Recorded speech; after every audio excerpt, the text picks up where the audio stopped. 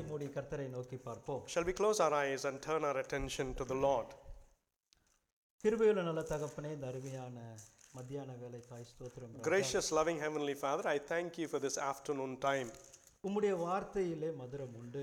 Lord, in your word there is so much of delight. உம்முடைய வார்த்தையிலே அன்பு உண்டு. Lord, in your word there is love, Father. உம்முடைய வார்த்தையிலே எங்களை திருத்தும் பட்டயமும் உண்டு. But even in your word there is the sword of correction, Lord. கர்த்தாவே, உம்முடைய வார்த்தை மூலம் என்று எங்களோடு பேசுவீராக. Lord, use your words to speak to us today. ஆவியானவர் தாவே, எங்கள் மனங்களை நீர் சரி கட்டுவீராக. Oh Holy Spirit, come and mold our minds this afternoon. இயேசுவின் மூலம் பிதாவே. In the name of Jesus we pray. Amen. Amen. கர்த்தர் செய்த அதிசயங்களை சகோதரனுடைய சாட்சியின் மூலமாக கேட்டதுக்கு கர்த்தருக்கு நன்றி செலுத்துவோம். We thank God for the wonders that God has worked, as we heard from brother's testimony. ஒவ்வொரு முறை நான் இந்த நம்முடைய சபையிலே சாட்சிகளை கேட்கும் பொழுதும், Every time I hear a testimony in the church, ஒரு விதமான பிரமிப்பு எனக்குள்ளே அது எழும்ப தோன்றிவிடும். it creates a rising of an astonishment within me. அதாவது வேதத்திலே வசனங்களை நாம் படிக்கிறோம். We read the verses in the Bible. அந்த வசனங்களின் அர்த்தத்தையும் நாம் அறிந்து கொள்ள முயற்சி செய்கிறோம். And we try and understand the meaning of those words. ஆனால் இங்கு நம்மோடு கூட பழகுற உடன் விசுவாசிகளின் வாழ்க்கையிலே அவைகள் நடைபெறுவதை கேட்கும் பொழுது, But when we witness that those words are manifesting as blessings in the believer's life, எந்த அளவுக்கு வார்த்தையானது உண்மையுள்ளதாக உயிருள்ளதாக இருக்குது என்பது நமக்கு புரிய வருகிறது. we now understand how the truth and the liveness of God's word is brought out to us.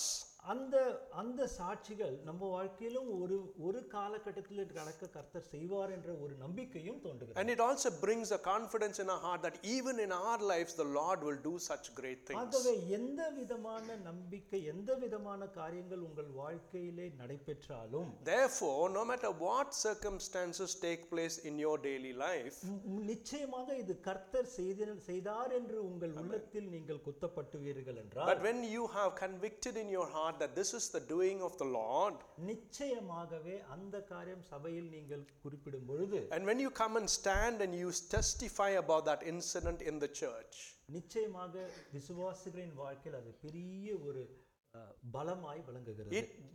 it brings such confidence and strength into the believer's heart when you do that. நம்முடைய செய்திக்குள்ளாக கடந்து செல்வோம். Let's turn our attention to the sermon this afternoon. 3 மணி நேரம் நம் கையில் இருக்கிறது. We have 3 hours, brother. இன்னைக்கு வந்து 6:30 மணிக்கு ஹாலை வெக்கேட் பண்ணோம். We have 3 hours. எனக்கு thank you சொல்லுங்க.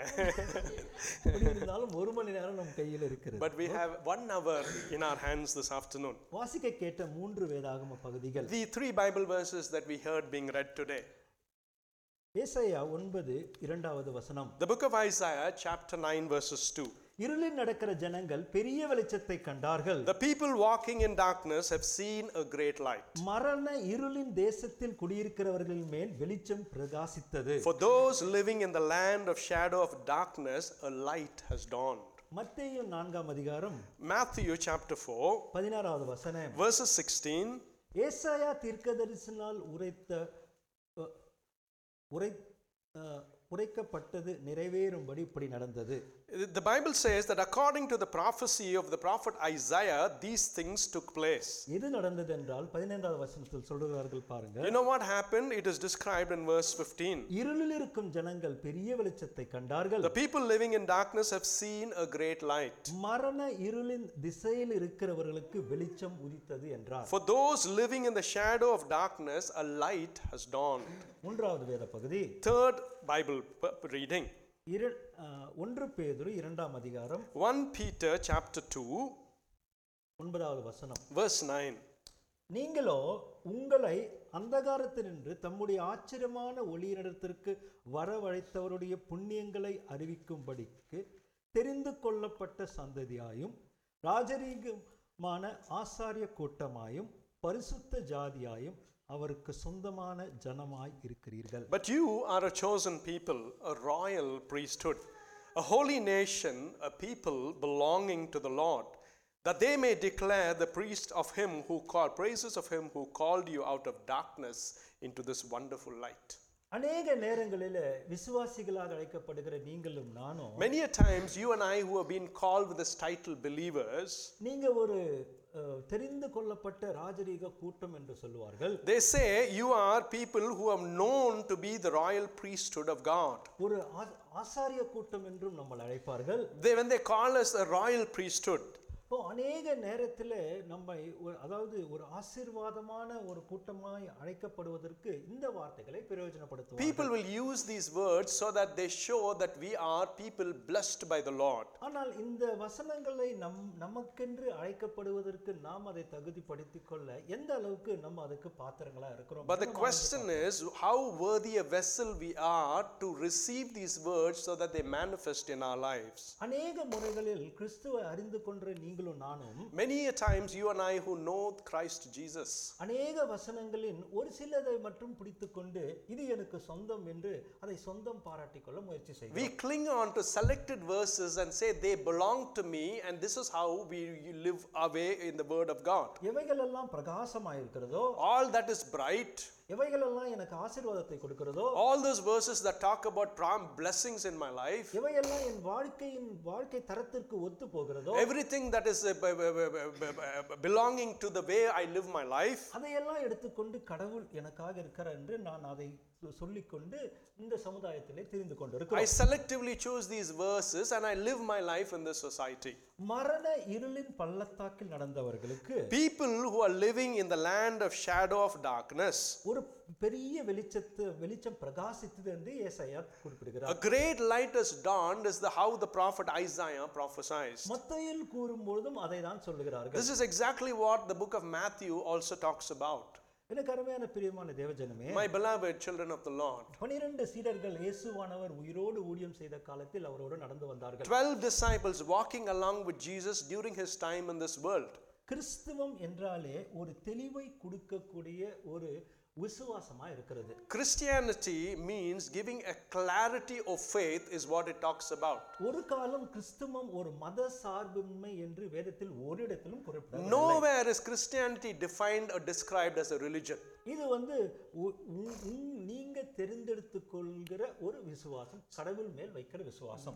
The essence of Christianity is your chosen faith, the faith you have upon the Lord. ஒரு சிலர் இதை தெரிந்தெடுத்துக் கொள்கிறார்கள். Some people understand it. ஒரு சிலர் இதை எடுத்துக் கொள்ளவில்லை. And some people do not accept this.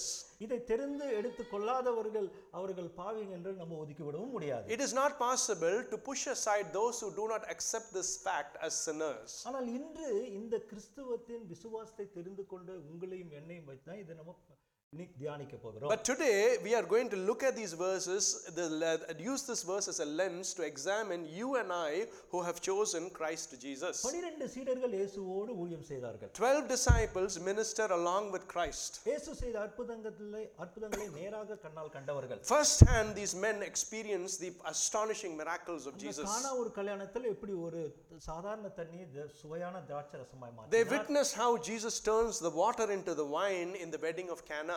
அங்கே ஒரு ரோம தலைவனுடைய ஒரு பிள்ளையை சுகப்படுத்துகிறார். The centurion's daughter's healing. லாசருவை 3 நாள் மரித்தவரை உயிரோடு எழுப்புகிறார். Jesus raises up Lazarus from the dead, though he has died 3 days. அசுத்த ஆவிகளை சாதாரணமாக விரட்டி அடிக்கிறார். Very ordinarily Jesus by just a rebuke chases out demons.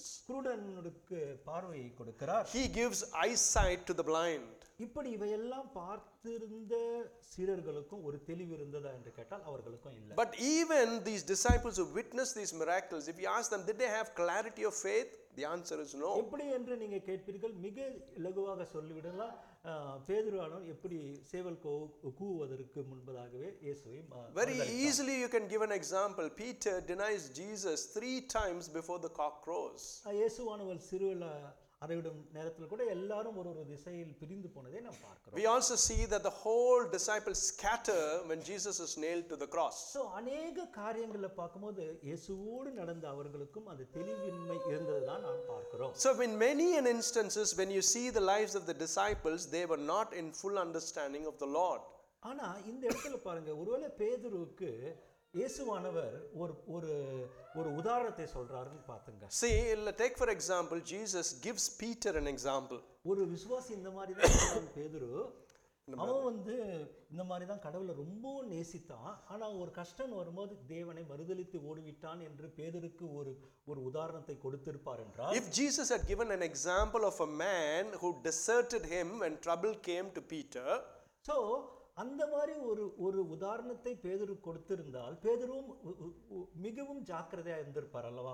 நாம் செய்ய வேண்டாம் என்று யோசித்திருப்பார். if Peter had was given this example, perhaps he would have been careful and not have denied Jesus. ஆனால் அவர்களுக்கு அப்படிப்பட்ட உதாரணத்தை இயேசுவானவர் கொடுக்கவில்லை. But Jesus did not give those men such examples. அவர்களை இந்த விசுவாசத்தின் பாதையில் நடத்தினார். He led them through the path of faith. இன்று கிருபையின் காலம் என்று சொல்லிக் கொள்ளுகிற இந்த காலகட்டத்தில் வாழ்ந்து கொண்டுகிற நீங்களும் நானும், You and I who live claiming this time to be the period of grace, ஆதியாகமம் முதல் நம்ம வெளிப்படுத்தின விசேஷம் வரை, from the book of Genesis to Revelations, ஒவ்வொரு புத்தகத்திலும் வேதத்தின் அடிப்படையில் இருக்கிற ஒவ்வொரு சாட்சிக்காரரும், leave every faithful witness between these pages in the Bible, இந்த 12 சீடர்களையும் சேர்த்து including these 12 disciples of Jesus. ஒவ்வொருவருடைய வாழ்க்கையும் நமக்கு ஒரு பெரிய பெரிய பெரிய உதாரணங்களா Every example, every life is an example for you and me today in Christian life. எல்லா விதத்திலும் சோதிக்கப்பட்டவர்களாகவும், Every way, one or other, these men and women were tested.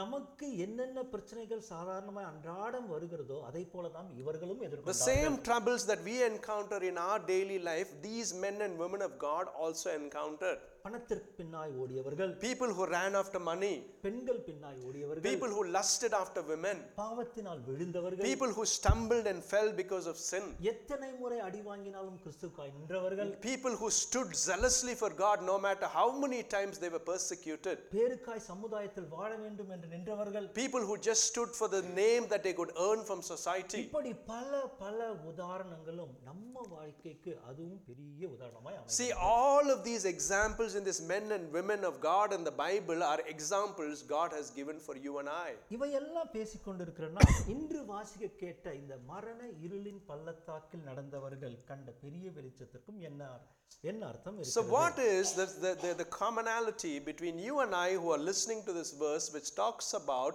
people living in a land of darkness who have seen a great light? 1 பேதுரு 2ஆம் அதிகாரம் 9ஆம் வசனத்தின் முதல் பகுதி இப்படி வாசிக்கிறேன் கேளுங்கள். 1 Peter chapter 2 verses 9, the first part says so. நீங்களோ உங்களை அந்தகாரத்தினின்று தம்முடைய ஆச்சரியமான ஒளியிடத்துக்கு வரவழைத்தவருடைய புண்ணியங்களை அறிவிக்கும்படி, That you may declare the praise of him who called you out of darkness into his wonderful light. அந்தகாரத்தினின்று தம்முடைய ஆச்சரியமான ஒளி, Out of darkness into this wonderful light. நேற்றைய பொழுதிலே இந்த வெளிச்சம் என்ற அந்த ஒரு நாடகத்தை குறித்து நாம் பார்த்தோம். Yesterday we saw this play about Velicham. அந்த வெளிச்சத்தை தேடி தேடி செல்லுகிற மனிதனை குறித்தும் நம்ம அந்த கதையின் வாயிலாக பார்த்தோம். And in that story we saw this man who was searching for this light. அந்த வெளிச்சத்தை தேடி போன இது கதையாக இருந்தாலும், Though it was just a story in that play, நீங்க யதார்த்தமா அந்த கதையினுடைய சாராம்சத்தை பார்ப்பீர்கள் என்றால், if you see the essence of the play yesterday, அந்த மனுஷன் இந்த வெளிச்சத்தை தேர்ந்த எந்தெந்த இடத்திற்கு போகிறார் என்று பாருங்க. look at where all this man goes searching for this light. முதல்ல பக்கிங்ஹாம் பேலஸ்க்கு போறாரு. First he goes to Buckingham Palace. இரண்டாவது போரிஸ் ஜான்சனை பார்க்கறாரு. Second he visits Boris Johnson. மூன்றாவது இந்த தேசத்திலே மிகவும் பிரசித்தி பெற்ற அந்த டாலன்ட் ஷோக்கு போறாரு. And then thirdly he goes to this very famous talent show. அதுக்கு அப்புறம் தான் வந்து ஒரு பாஸ்டரை சந்திக்கிறார். Eventually he meets a pastor. அருமையான சகோதர சகோதரிகளே, My beloved brothers and sisters in Christ, சற்று யோசித்து பாருங்க. I want you to consider this for a moment. சாதாரண ஒரு வீட்டில் நடக்கிற சண்டையில, Even in an ordinary quarrel between a husband and a wife, ஒரு மனைவிக்கும் ஹஸ்பண்டுக்கும் நடக்கிற இந்த விஷயத்துல, in this quarrel between a husband and a wife, எடுத்த உடனே ஆனா பக்கிங்ஹாம் பேலஸ் போவோமா? eventually immediately would we go to Buckingham Palace? இல்ல எடுத்த உடனே நம்ம பிரைம் மினிஸ்டரை பார்க்க முடியுமா? Just like that could we be able to go and meet the prime minister? இல்லை, நம்ம சாதாரணமா நம்ம வந்து இந்த டாலன்ட் ஷோ போவதான் முடியுமா? Or ordinarily can we step inside the talent show? இல்லை, இது வந்து ஒரு சுவாரஸ்யமாய் ஒரு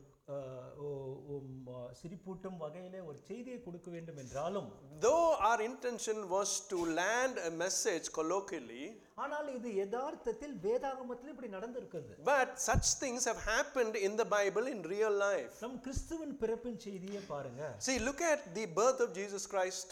3 சாஸ்திரியார்கள் they came from the east என்று வேதாகமத்திலே The Bible talks about the Magi who comes from the east to visit Jesus. இந்த 3 பேரும் எங்க போய் முதல்ல கேக்குறாங்க? Where they go and first inquire? எடுத்த உடனே அவங்க ஏரோதுடைய பேலஸ்ல தான் போய் They go to the palace of Herod asking for directions. இது அதனால நம்ம டைரக்டர் எழுதின ஸ்கிரிப்ட் கூட கரெக்ட் தான். So therefore the script our director wrote also was correct. வெளிச்சம்னா நம்ம பெரிய இடத்துக்கு தான் போய் பார்க்கணும். If we want light, we have to go to the highest places. அந்த காலத்தில் நடந்தவையும் சரி, இன்று நாம் நாடகவாயில சொன்ன விஷயமும் நாம் யதார்த்த வாழ்க்கையில் இப்படி தான் நடந்து கொண்டிருக்கிறோம். See, no matter whether this was thousands of years ago or the happenings of today, these things ordinarily are how they take place. ஆனா இங்க பேதுரு சொல்ற இந்த வசனத்தை நல்லா பாருங்க. But look at what Peter says in these words. உங்களை அந்தகாரத்திலிருந்து தம்முடைய ஆச்சரியமான ஒளியிடத்துக்கு வரவழைத்தவருடைய புண்ணியங்களை அறிவிக்கும்படி, Who has called you out of darkness into wonderful light? தெரிந்து கொள்ளப்பட்ட சந்ததியாகும், You are a chosen people, ராஜரீக ஆசாரிய கூட்டமாகவும், a royal priesthood, பரிசுத்த ஜாதியாகவும், a holy nation, அவருக்கு சொந்தமான a ஜெகந்தனமான people belonging to God. பிரியமான தேவஜனமே, My beloved children of the Lord, நீங்க தெரிந்து கொள்ளப்பட்ட ஒரு சந்ததியாய் எப்படி இருப்பீர்கள்? how are you chosen people of God? மரண இருளின் பள்ளத்தாக்கில் இருக்கிறவர்கள் இங்க பெரிய வெளிச்சத்தை கண்டார்கள் என்று பார்க்கிறோம். The Bible says that those living in the land of darkness have seen a great light. இப்போ living in the darkness or living in the land of dead என்று சொல்றாங்கன்னா, அப்போ எப்படி ஒருத்தர் மரணம் இருக்கும் ஒரு நிலத்துல வாழ்ந்து கொண்டு இருக்க முடியும்? How can someone be living in the land of death? இது சற்றும் இந்த வசனத்தை இன்னும் ஆராய்ச்சி செய்யும்படி எனக்கு ஒரு எண்ணம் தோன்றிற்று. A thought came to my mind to examine and research this verse carefully. இந்த மத்தேயு எழுதின வசனத்தில் நமக்கு அந்த தெளிவு கிடைக்குது பாருங்க. See, the clarity is given to us from the book of Matthew. இருளில் இருக்கும் ஜனங்கள் பெரிய வெளிச்சத்தை கண்டார்கள் என்றும், Those living in the land of shadow of death, a light has dawned. மரண இருளின் திசையில் இருக்கிறவர்களுக்கு வெளிச்சம் உதித்தது. The people living in darkness have seen a great light. அதாவது மரண இருள் தோன்றும் திசையில் இருக்கிறவர்கள், People who are living in the direction of where darkness originates. சில ஆங்கில டிரான்ஸ்லேஷன்ல இந்த ஷேடோ ஆஃப் டெத் என்று சொல்லுகிறார்கள். Some English translations translate it as the shadow of death. Which means they are not living in the land of death. That, amen. But they are living in the land where there's a shadow of death. Thank you, Lord. ஆகவே இந்த மரண இருளினுடைய திசையில் வாழ்ந்து கொண்டிருக்கிற மக்கள், People who are living towards that direction of the shadow of death, the land of shadow of death. கிறிஸ்துவை அறிந்த நீங்களும் நானும், You and I who know Christ our King. கிறிஸ்துவின் அன்பை உணர்ந்த நீங்களும் நானும், You and I who have tasted the love of Jesus. இந்த ரட்சிப்பின் அனுபவத்தை அனுபவித்துக் கொண்டிருக்கிற நீங்களும் நானும், We experience salvation every day in our life. ஒரு பெரிய கேள்விக்குரிய நீங்களும் நானும் வைக்க வேண்டும். There is a question that we have to put before us. அன்று மரண இருளின் திசையில் இருக்கிறவர்களுக்கு இது பெரிய வெளிச்சமாய் கண்ட இந்த வெளிச்சம், The people who saw the brightness when they were living in the direction of darkness, இந்த வெளிச்சத்தை விசுவாசித்து வாழ்ந்து கொண்டிருக்கிற எனக்கு, the light that I carry because of my faith, உண்மையில் நானும் ஒரு சில நேரத்துல இந்த ஷேடோ ஆஃப் டெத்தை ஃபாலோ பண்ணி கொண்டிருக்கிறேன். am I following the shadow of death towards that darkness, direction of darkness is the question. இந்த மரண இருளின் பள்ளத்தாக்கில் இருப்பவர்களை போல அந்த திசையை நோக்கி என் வாழ்க்கையும் என்னை அறியாமல் போய் கொண்டிருக்கிறதா? Am I without realizing walking towards this direction of darkness? நான் கிறிஸ்துவை அறிந்தவனாய் இருக்கலாம். I may know Jesus. கிறிஸ்து இயேசுவுக்கு நான் மிக வைராக்கியமா ஊழியம் செய்து I might be zealously ministering for the Lord. விசுவாசத்திலே மிக நங்கூரமாய் நான் பிடித்துக் கொண்டிருக்கலாம். I may be so focused in the ministry. ஆனால் இருள் என்னிடத்தில் இருக்கும் பட்சத்தில், But if there is darkness in me, பேதுரு சொல்லும் வண்ணமாக, just like Peter says, ஆச்சரியமான ஒரு ஒளியினிடத்தில் வரவழைத்தவருடைய புண்ணியங்களை அறிவிக்க உன்னாலும் என்னாலும் எப்படி முடியும்? how would it be possible for us to declare this wonderful light that is with us? marvelous light என்று குறிப்பிடுகிறார்கள். See, it talks about this wonderful light. இயேசுவுடைய புண்ணியங்களை அறிவிக்கும்படி நம்மை he has chosen. Amen. அவர் நம்மை தெரிந்தெடுத்து கொண்டு இருக்கிறார். The Lord has chosen us for this purpose. இந்த இருள் நம் பட்சத்தில் இருக்குமானால் எப்படி இந்த புண்ணியங்களை அறிவிக்க முடியும்? How can we declare the glory of God if we have this darkness amongst us? இயேசுவின் முதல் புண்ணியமே அவரே வெளிச்சமாய் இருக்கிறார் என்று See, the first thing that one of the things that Jesus said, he says, I am the light of this world. நானே வழியா இருக்கிறேன் என்று He said, I am the way. நானே அன்பா இருக்கிறேன் என்று He சொல்லுகிறார். said, I am love. என்னில் இருக்கிறவனுக்கு ஜீவன் உண்டு என்று சொல்லுகிறார். And he also said, he who lives within me will taste living waters. பார்க்கிற என் கண்ணும் My eye that sees, இச்சையை விரும்புகிற என் சரீரமும் and my heart that desires the lust of flesh, ஒவ்வொரு நாளும் ஆவிக்கு விரோதமாய் போராடி கொண்டிருக்கிற என்னுடைய சரீரமும் and my body that every day struggles against the desires of lust and flesh. இப்படியே கஷ்டப்படுகிற நான் எப்படி இயேசுவின் புண்ணியங்களை சமுதாயத்தில் If I am struggling such a way and stumbling every day, how will I be able to declare the glory of God to the society around me? இப்போ இந்த வசனத்தை படிச்சு பாருங்க. Now read these verses. ஒருவேளை என்னுடைய இருதயத்தில் இன்னும் சில இருள் இருக்குமானால், If still there is a part of darkness in my heart, இந்த புண்ணியங்களை நான் எப்படி அறிவிக்க முடியும்? how will I declare the glory of God? என்னை தெரிந்து கொள்ளப்பட்ட சந்ததியாகவும், How will I be a royal priesthood? ஒரு ராஜரீகமான ஆசாரிய கூட்டமாகவும், How can I be this royal priesthood? பரிசுத்த ஜாதியாகவும், How can I be these chosen people? அவருக்கு சொந்தமாய் நான் எப்படி இருக்க முடியும்? And how can I be that person who belongs to Jesus? அநேக நேரம் நீங்க யோசிக்கலாம், Many a times you perhaps might have considered, நீங்கள் ஏன் இதை எங்களையே குத்துகிற வண்ணம் நீங்க சொல்ல வேண்டும் என்று யோசிக்கலாம். நான் என்னையும் சேர்த்து தான் சொல்லுறேன். you may ask, why are you poking at me through these sermons? பவுலுடைய வசனங்களை சொல்லுகிறாரு. Paul the apostle in his word says, தங்கத்தை எப்படி மிகவும் ஜொலிக்க வைக்க வேண்டும் என்று புடமிடுகிறார்களோ அதே போல நாம் நம்முடைய விசுவாசத்திலே மெச்சூராக நாம் இதை செய்துதான் ஆக வேண்டும். He compares the purification of us through the purification of gold. Slowly and slowly we mature in Christ. இன்னமும் நான் தேர்ச்சி அடையவில்லை என்று பவுலடிகர் அவருடைய ஓட்டத்தை அவர் எழுதும் எல்லா கடிதத்திலும் சொல்லுகிறார். In all the letters he writes, he says, still I have not finished that race that I am running. பிரியமான தேவ ஜனமே, My beloved people of the Lord, கிறிஸ்து இயேசு என்ற இரட்சகர் உலகத்தில் வருவதே ஒரு வெளிச்சம் என்று. see, when Christ our King comes as a light to this world, அவர் நமக்கு ஒரு இரட்சிப்பின் பரிசாக கொடுக்கப்பட்டிருக்கிறார். when he has been given to us the gift of salvation, அவர் எதற்காக ஒரு பரிசாக நமக்கு கொடுக்கப்பட வேண்டும்? why should he be given to us as a gift? பாவமான என்னுடைய பாவ வாழ்க்கையை போக்குவதற்காகவும், for me to come away from my sinful life, இன்று நான் வாழ்ந்து கொண்டிருக்கிற வாழ்க்கையில எனக்கு ஒரு நிச்சயத்தை கொடுக்கவும், to give me something of confidence in the life that I am living, வரும் காலத்திலே ஒரு நித்திய வாழ்க்கையை எனக்காக ஆயத்தப்படுத்தி வைக்கவே அவர் நமக்கு உலகத்தில், and also to give me the everlasting life in the coming days is why Jesus came. இவை அனைத்தும் நாம் அறிந்து கொண்டிருந்தும், even though we know all of these as fact, இந்த இருளில் நடக்கிற மக்களுக்கு கண்ட பெரிய வெளிச்சத்தை போல, just like the people living in darkness saw this wonderful light, அநேக நேரங்கள் நம்ம வாழ்க்கையிலும் இருக்கும் இருள்களை போக்கி இந்த வெளிச்சத்தை நாம் ஒவ்வொரு நாளும் தேட வேண்டும். we have to seek this light out so that it can flush out the darkness that is still in our life. முதலாவது நம்ம வாழ்க்கையில இருள் இருக்கிறது என்பதை நாம் அறிய வேண்டும். First we have to acknowledge that darkness is still part of our life. இரண்டாவது இந்த இருள் என் வாழ்க்கையிலிருந்து போக வேண்டும் என்று முழுமையாக ஆசைப்பட வேண்டும். And second, I have to totally desire for me to get rid of this darkness that is within me. உன்னதமாக கர்த்தரையே சார்ந்து இந்த இருளை போக்க வேண்டும் என்று கேட்கவும் வேண்டும். We have to ask God daily that he will take us away from the darkness and bring us closer to him. எத்தனையோ விதமான கஷ்டங்கள் வாழ்க்கையில போகிறதுக்கு இதெல்லாம் நம்மளால செய்ய முடியுமா நீங்க கேட்கலாம். Many a times you may ask the question, I have so many troubles around me, is this possible for me to achieve? ஒரு உண்மையான உதாரணத்தை உங்களுக்கு சொல்றேன் கேளுங்க. I want to give you a true example. 1815வது வருஷம் In 1815 அயர்லாந்து தேசத்திலே Trinity college Dublin, in Ireland, in Trinity College Dublin, அங்கு ஒரு டீச்சராக ஒருவர் தேர்ச்சி பெற்று அவர் ஒரு டிகிரி முடித்து வருகிறார். there was a man who passed out of the university to become a professor. Teacher அவர் பேரு ஜோசப் ஸ்க்ரீவன் என்று அழைக்கப்படுகிறார். Amen.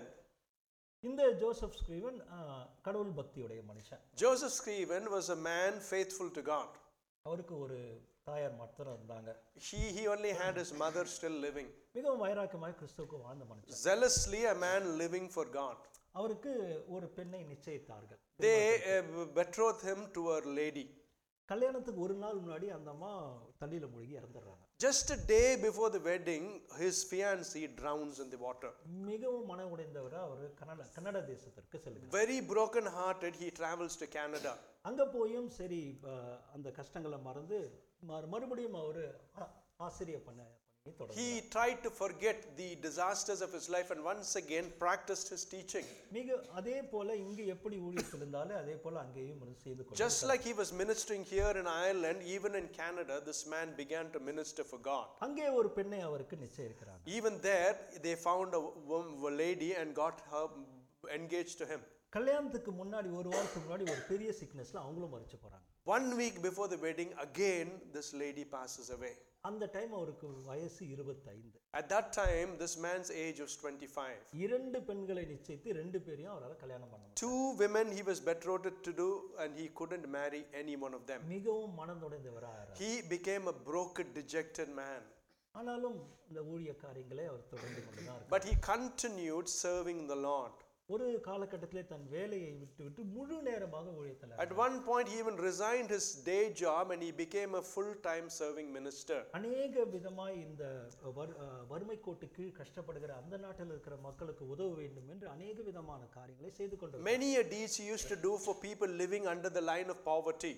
இந்த நேரத்தில் தான் அவர் அயர்லாந்தில் அவர் பிறந்த இடத்திலிருந்து செய்தி வருகிறது. This is the time there is a news that comes to him from Ireland. அப்ப சொல்றாங்க அவங்க அம்மா மிகவும் சுகவீனப்பட்டு மரணத்து படுக்கையில் இருக்காங்க. The news says that his mother is very sick and she is at the point of death. அவங்க அவர் மிகவும் நேசித்த அந்த தாயாரை போய் சந்திக்க கூட பணம் இல்லாதவரார் இங்கு தவித்துக் கொண்டிருந்தார். He found himself as a man who did not have the funding to even go visit his dying mother. Eventually அவங்க அம்மாவை மரித்து விடுகிறார்கள். Eventually even his mom passes away.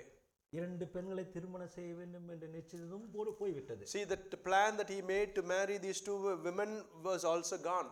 அவர் மிகவும் நேசித்த தாயாரும் மரித்து விட்டார். And even his mother who he so loved passed away. இந்த நேரத்தில் தான் அவர் ஒரு பாட்டு எழுதுறார். This is the time that this man broken writes this song. அந்த பாட்டு தான் What a Friend We Have in Jesus. That is the song which is What a Friend We Have in Jesus. யோசித்து பாருங்க, அந்த கஷ்டத்தை இப்படி ஒரு பாட்டு எழுதி இருக்க முடியுமா? See, would it have been possible for a man to write such a song in that moment of sorrow? இன்றும் அநேக திருச்சபைகளிலே மிகவும் உன்னதமாய் பாடப்பட்டு வருகிற அந்த ஒரு பாமாலை பாட்டு. A song that is a hymn that is being sung in many churches even today.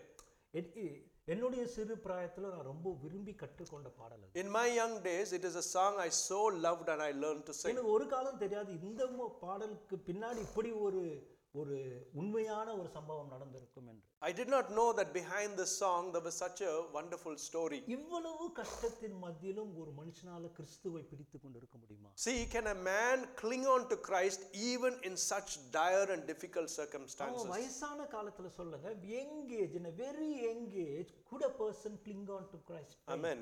Thank you, Lord. பாருங்க, இப்பேற்பட்ட கஷ்டத்திலும் வாழ்ந்து கொண்டிருக்கிற இன்று நாம் வாழ்ந்து கொண்டிருக்கிற சரித்திரம் உண்மையான ஒரு கதையா இருக்கிறது. See, it is a true story as an example for us living today. ஆகவே ஒரு காலம் நாம் சொல்ல முடியாது, என் கஷ்டம் உங்களால யாரும் புரிந்து கொள்ள முடியாது என்று சொல்லவே முடியாது. It is not even possible for us to claim that my sorrows no one can understand. ஏன்னா கிறிஸ்து சிலுவையில் பட்ட கஷ்டத்தை விடவா நாம் இங்க பட்டு கொண்டிருக்கிறோம்? Is the troubles that you are going through more than the troubles Christ suffered on the cross? சற்று யோசித்து பாருங்க. I want you to consider this for a moment. எப்பேற்பட்ட கஷ்டங்கள் உங்களை தாக்கிக் கொண்டிருந்தாலும் No matter what troubles are troubling you today, ஒரே ஒரு நிமிஷம் மாத்திரம் யோசிங்க.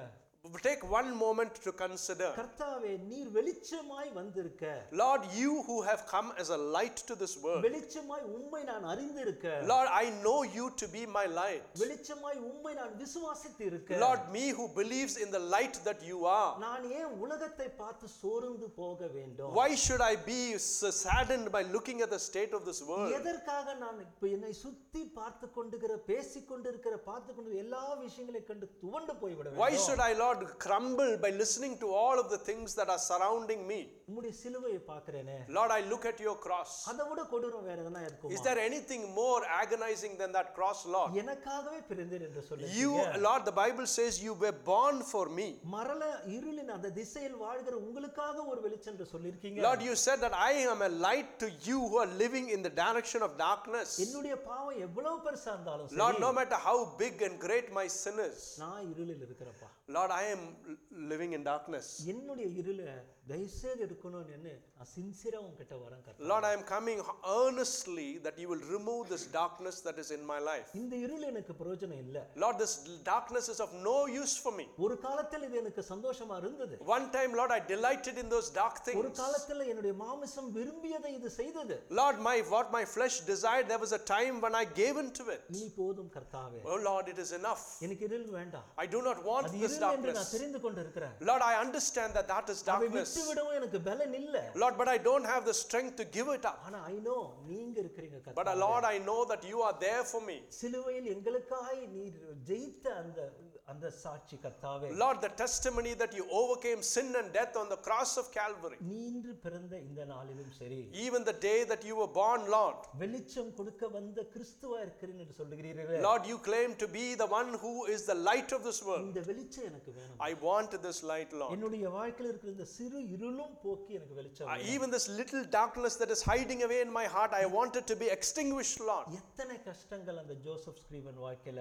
Look at how much of trouble came into this man Joseph Stephen's life. ஆயிரம் வருஷங்கள் ஆயிடுச்சுங்க பாருங்க. இன்றும் அவர் எழுதிய பாடல்களை பாடிக்கொண்டுதான். Thousands of years have gone by, but still the song this man wrote, we are singing as a hymn in the church. வீட்டுக்கு போனீங்கன்னா உங்களுக்கு பாடல் தெரிந்தாலும் சரி தெரியவில்லை, அந்த வார்த்தையின் ஒவ்வொரு வரியும் படிச்சு பாருங்க. When you go home, if you are not familiar, read every word of that song. It will mean a lot. கண்டிப்பா யோசிக்க முடியாது இப்படிப்பட்ட ஒரு மனுஷன் இந்த பாட்டை எழுதுவார். It will be impossible and astonishing to say, how can this man write such a beautiful song? ஒரு நண்பன் இயேசுவானவர் பக்கத்திலே அமர்ந்திருக்கிற நண்பன் கிட்ட பேசுற மாதிரி அந்த வரிகள் இருக்கு. Those words are such that it is spoken to a friend sat right next to him. கண்டிப்பா நீங்க அந்த பாடலை படிக்கணும், அந்த பாடலை பாடவும் வேணும். Definitely you must go read those words and also learn to sing it. மிக பிரயோஜனமா இருக்கும் உங்க வாழ்க்கை. It will be really useful for you.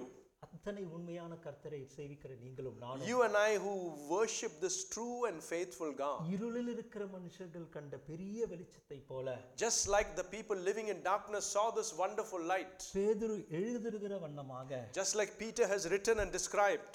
ஒரு பெரிய சந்ததியாக வளர வேண்டும் We என்றால், should grow into this royal people. ராஜரீக ஆசாரிய கூட்டமாய் நாம் அழைக்கப்பட வேண்டும் என்றால், To be called the royal priesthood. பரிசுத்த ஜாதியாய் நாம் அழைக்கப்பட வேண்டும் To be என்றால், called as a holy nation. அவருக்கு சொந்த ஜனமாக இருக்க வேண்டும் A என்றால், people who belongs to God, if that is what you want to be. இயேசு என்கிற வெளிச்சத்தை நம் வாழ்க்கையில வரவழைப்பார். That brightness and light of Jesus must come into our அந்த lives. வெளிச்சம் நம்முடைய இருதயத்தின் எல்லா நிலைகளிலும் அது full ஆக வேண்டும். Amen. That light should permeate into all parts of our heart. ஒவ்வொரு இடத்தையும் வெச்சு விடாதீங்க. இது எனக்கு வேணும் கர்த்தாவே என்று வைக்காதீங்க. There shouldn't be- அனைத்திலும் அந்த வெளிச்சம் வரட்டும். There shouldn't be any hidden corners that you selfishly hold back. Everything should be given to God. அந்த வெளிச்சத்தை பெற்றுக்கொள்வீர்களாகில் If you receive that light, கர்த்தர் குறிக்கிறார்.